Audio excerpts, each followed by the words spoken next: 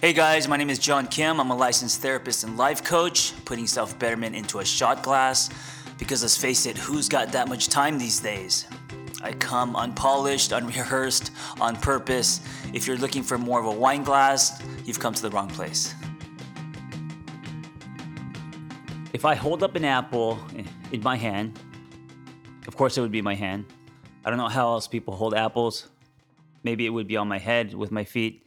Anyway, if I hold up an apple, you and I would agree that that is an apple, but we may feel different things because our relationship with that apple may be different. So, for example, if you grew up with your mom making you homemade apple pies every Sunday, which was not the case for me. um, I actually bought apple pie. Those remember those in the '80s those fruit pies. They had like 300 grams of sugar. That's my version of an apple pie. At the liquor store, I got those. But like if your mom made homemade apple pies with real apples from your apple tree in the backyard, and there was this whole process to it, and it was like it was like a thing, right? Like you guys picked the apples, she baked them, and you guys sat around and ate the apple pie and had milk or whatever. That experience would bring up, or that memory would bring up a lot of good feelings and nostalgia and love when you see apples or hold apples in your hand. Now, if you were pegged by apples by all the neighborhood kids every time you rode your bike, right? When you see an apple or when you held up an apple or ate an apple, you would probably feel anger or I don't, you would definitely have a different feeling, right? And I say this because there's this famous and you probably know this. I learned about it in therapy school, but it's a very common saying, and it's basically don't see the world as it is; we see the world as we are, and this is so true when it comes to relationships, when it comes to events, life transitions, what someone says to us, someone's behavior toward us, whatever. Everyone reacts differently depending on their story, right? So if someone said something to me, I may act differently than if that same person said the exact same thing to you. And what's interesting is that then that means that that there's almost like there's no truth, there's only our truth, right? And so the value in this concept is we have to be aware of how we see things. We have to be aware that sometimes what something brings up in us, whether it's a person, a situation, an event, a lot of our reaction and response and what comes up is, well, I mean, more than a lot. It's tied to what we've been through. It's tied to, I mean, it's a string that if you follow, it just goes on and on, kind of threaded throughout our whole story. I mean, all the way to childhood, right? So let me give you another example. If you've been in nothing but relationships where you've been cheated on, right? And let's say it even started before that. Maybe it started with you as a kid learning at age 9 that your father cheated on mom many times, right? And like how crushing that was, or how that instantly changed your relationship with not only your dad but the way you saw men. That imprint, that is going to wire you a certain way, right? That's going to create a certain belief. That's going to taint your lens with love, with men, with all of that. And so you get into relationships, and maybe that continues to happen. That theme that men keep cheating on you.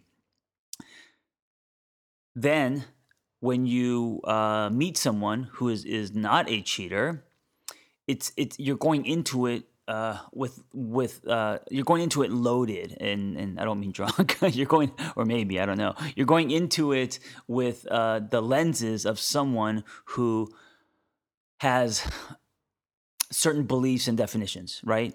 And they're not neutral, meaning it's not truth. It's just your story and the way that you see men be, and it's fair. It's totally fair because you've experienced in your story men to constantly cheat, right? So then the belief that you form is that men are not faithful, and then so because of that belief, you may be like, well, then what's the point? Or I'm going to cheat first, or I'm not going to get close to someone, or and all of that kind of is running underneath, right? All of that is running possibly in your subconscious, and a lot of growth, a lot of therapy, a lot of self betterment is making the subconscious conscious, making what you're not aware of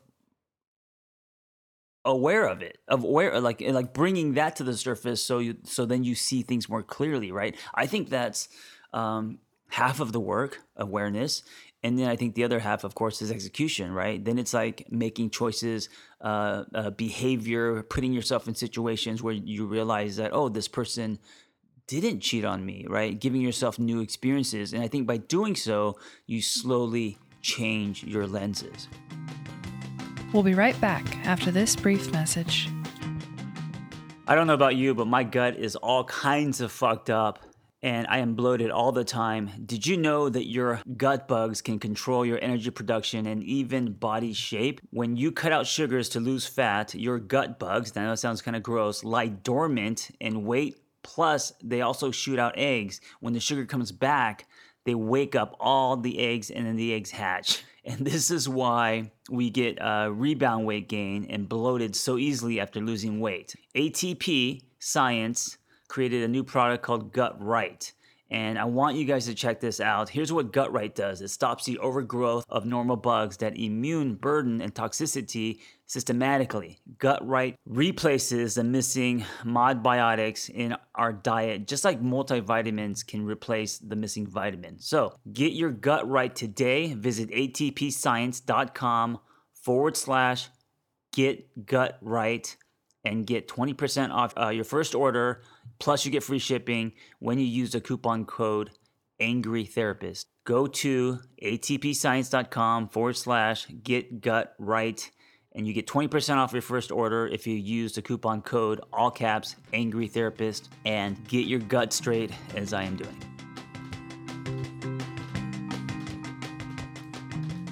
Now, if you're not aware of this process and you only see the apple as a negative bad thing that constantly you dodged because they were being thrown at you, and that apple represents all the kids that hated you. That apple represents a horrible childhood and pain and isolation and all of that, bruises. Then you're not going to eat an apple, right? You're when you see the apple, there's going to be a subtle, or maybe not so subtle, fight or flight going on, right? It's going to trigger you. And so when you think about your life, and I don't know what's going, what's coming into your life now, if maybe because the road forks constantly, right? The road in life is always forking every day, and what I mean by that is there's always an opportunity to see something the way that you normally see it based on your story, and that's going to create a certain path. It's going to create a certain relationship. It's going to create a certain mindset, feeling, right? And then there's also going to be a choice to make a left. There's going to be a choice to see something differently. And this is the work, this is where it's hard. This is where you have to be not only aware, but make a conscious choice.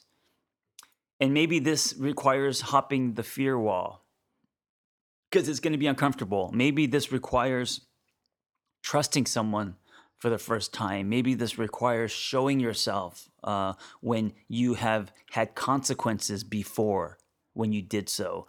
Maybe this requires establishing a new relationship with the object. And the object is in quotes because the object could be anything. It could be a person, it could be a situation, it could be, you being fired from work. I don't know. But whatever that is triggering and whatever that is tied to the past, that will always have power over you if your lenses don't change. So you will always, just your knee jerk, your default will always be taking the same, at that fork at the road, taking the same direction, the same path, if you're not aware of how it's tied to your story and making a decision to actually go on a new path.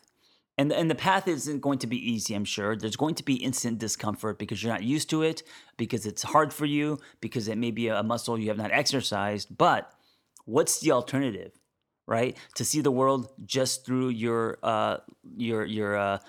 discolored lenses because of what you've been through. And if you do that, your world's going to be very small, and there isn't going to be a lot of expansion, right? You're going to basically what I call create your own prison. You're not going to evolve and expand and get past what happened. So I don't know where you're at.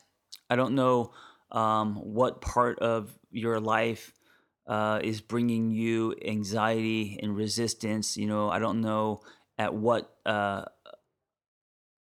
fork at the road that you're standing in front of, but some are big, some are small. It happens daily. Try to make that left.